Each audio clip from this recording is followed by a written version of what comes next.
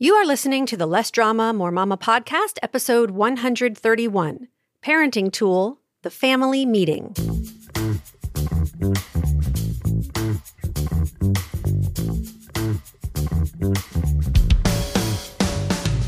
This is Less Drama, More Mama, the podcast for moms who want to feel calm, in control, and confident about how to handle anything life throws their way.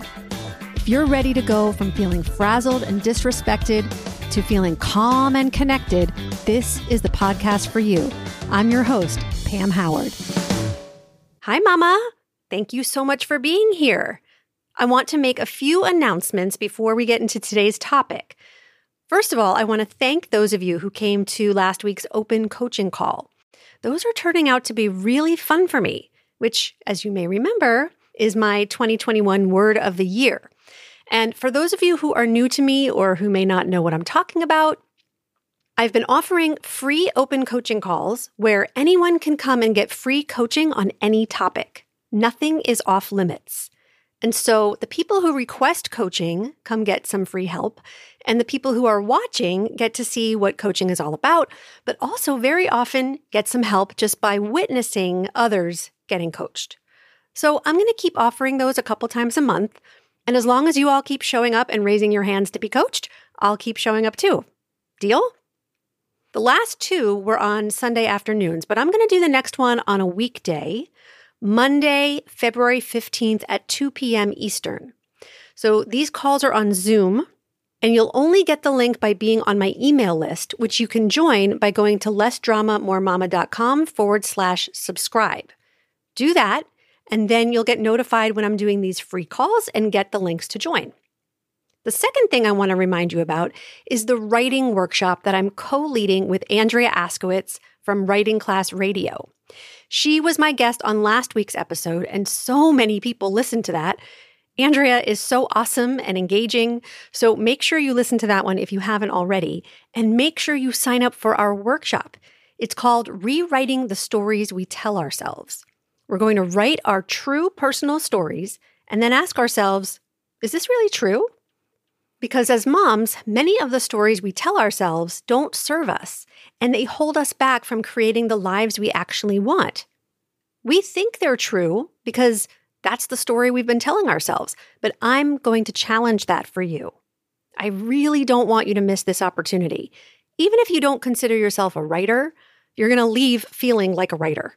And if you are a writer, Andrea is going to help you become an even better one.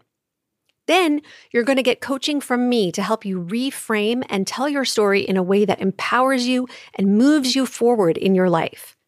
I really think it's going to be amazing, and I want you to be there.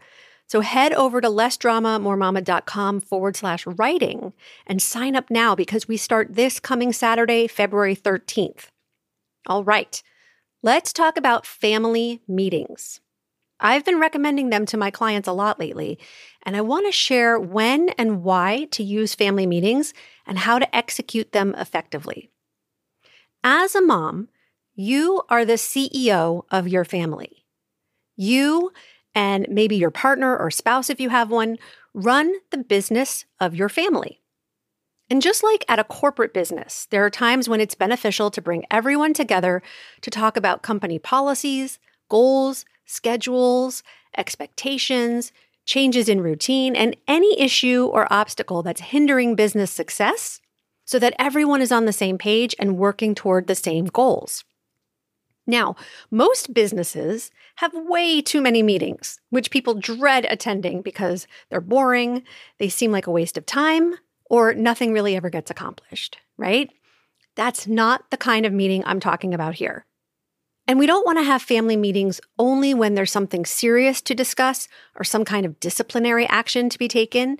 We want there to be positive associations made with our family meetings. We want to make them purposeful, meaningful, and even fun. You don't need to call them meetings if just calling them that feels dreadful to you.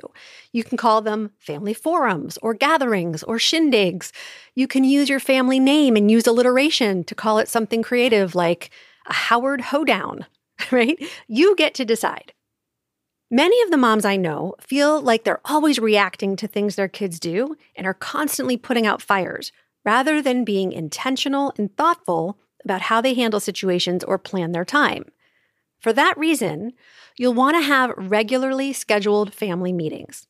And I want to recommend you start with once a week for 15 to 20 minutes. I'm going to share some of the ways you can use family meetings, and I'm sure there are infinite ways to do this. So just let your imagination and your knowledge of your own family guide you to make this your own and something you can feel excited about. I've talked before about your child's 3 core emotional needs: connection, control, and competence. If you haven't listened to the 3 episodes on those, you can find them in today's show notes. Family meetings are great because they can help satisfy all 3 of those needs. Let me say them again: connection, control, and competence. Let's talk about how family meetings can help with each one of these needs. Family meetings are primarily about coming together to strengthen the connections between people. To this end, you can use some of the meeting time to offer compliments to one another, express appreciation or gratitude. You can ask a question at each meeting that helps you get to know each other better. I have a free download called 20 Family Conversation Starters that you can get in today's show notes to help you with that, or you can get it at lessdramamoremama.com/conversation-starters. Connection is about feeling seen and heard. So make sure you're listening more than you're talking, and give your kids a chance to respectfully tell you what's on their minds. As the parent, you still get to set rules and expectations and have the final say in decision-making, but you want to make sure your kids have the opportunity to weigh in on important matters and feel like they have a voice. Also, to help with connection, after you take care of the family business, you can add in some family fun time by watching a movie, playing a game, eating a meal together, having a dance party. The options are endless. Let's move on to the needs for control and competence. They kind of go together because kids want to feel like they have a say in what happens, and they like to feel a sense of belonging and contribution to the family. So family meetings are a great tool to give your kids some responsibility and have them contribute to the meeting itself. For example, you can assign someone to take notes. You can have someone read what's on the agenda. I'll say more about that in a minute. You can have someone decide what snacks you'll have at the meeting. You and your family can brainstorm other ways to assign roles or responsibilities at the meetings. The agenda can be posted somewhere that everyone can see it, usually in the kitchen or family room. And there may be certain things you want to discuss each week, like the upcoming week's schedule. Maybe you want to do a homework check-in or grades check-in. You might want to plan the meals and create a shopping list for the upcoming week, give out allowance or rotate chores. Then, in addition to those things that are just regular weekly agenda items, throughout the week when issues arise that need some problem solving or discussion, you can add them to the agenda too. So let's say you notice that your kids have been on their screens more lately because you haven't been consistent about enforcing your limits. Let's face it, it's just so much easier to let them play a little longer so you can get more done in the short term.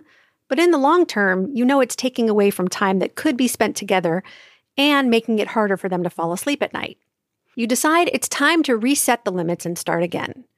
You can add that to the agenda, and then during the family meeting say, I've noticed that I haven't been following through with the screen time limits lately, and I want to change that because I want to make sure we're spending more time together at night and getting better sleep. So from now on, I'm going to collect all the devices at 7 p.m. and keep them in my room until the next day. Or you would say whatever works for your family. Or if your child brings a problem to you during the week, you can always ask, would you like to add that to this week's agenda? This teaches kids 2 things. Number 1, that you're taking it seriously and you're not going to forget.